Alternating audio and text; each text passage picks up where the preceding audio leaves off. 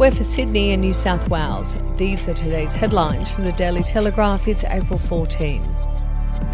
Hundreds of elderly residents will soon be without beds, with a major aged care provider shutting 3 of its villages across Sydney, blaming fast-tracked federal government reforms for the closures.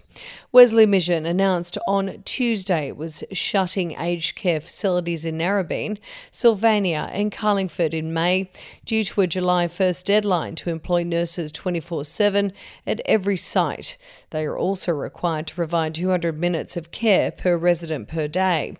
But Aged Care Minister Anika Wells has hit back, saying the provider was not blindsided by the changes and warned against scare campaigns around the rules. And if you'd like to read more on that story today, you can take out a subscription at dailytelegraph.com.au or download the app at the App Store. Fallen NRL star Jared Hayne took his family to a Western Sydney medical centre on a Thursday in what could be his last day of freedom before he is potentially put behind bars on remand today. The 35-year-old was found guilty by a jury last week of sexually assaulting a woman as a taxi waited for him outside her house on Newcastle's outskirts on NRL Grand Final night in 2018.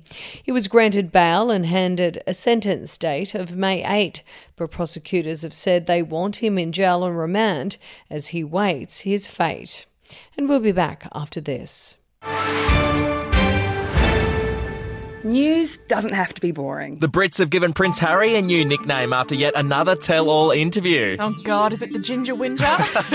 Let the team at news.com.au get you up to speed each day with their podcast, From the Newsroom. A couple were busted joining the Mile High Club. Well, I guess they can't fly Virgin anymore. Politics, sport, red carpets, royals. Get all the goss in just a few minutes. Follow From the Newsroom wherever you get your podcast from.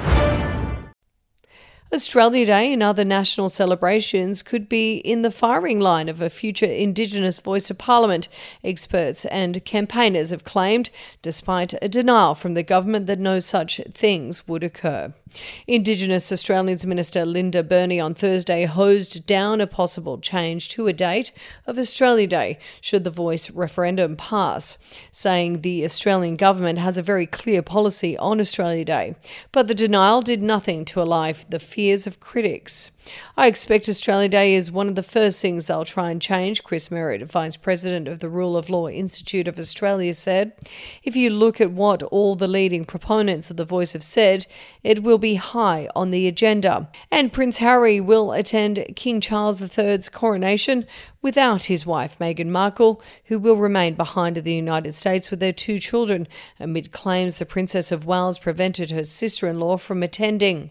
The palace confirmed Prince Harry will travel alone to London to see his father crowned king, reuniting the spare heir with his estranged family for the first time since the funeral of Queen Elizabeth II. Buckingham Palace is pleased to confirm that the Duke of Sussex will attend the coronation service at Westminster Abbey on 6 of May, the palace said in a statement. The Duchess of Sussex will remain in California with Prince Archie and Prince Lilibet. And that's the latest headlines from the Daily Telegraph. For updates and breaking news throughout the day, take out a subscription at dailytelegraph.com.au or download the app at the App Store. We'll have another update for you tomorrow. Are you ready to get an inside look at crime from someone who has investigated some of Australia's worst crimes? It was like Aladdin's Cave. The luminol found bloodied footprints and bloodied handprints on a wall, so it's just like a horror movie. Former homicide detective Gary Jubilant sits down with cops, crims, addicts, victims, small-time cheats, and big-town lawyers as they tell their incredible stories. My house got raided. Next thing you know, I got bail refused. Next thing you know, I'm on a truck to Parklea Prison. Listen to I Catch Killers early and ad-free on Crimex Plus on Apple Podcasts today or wherever you get your podcasts.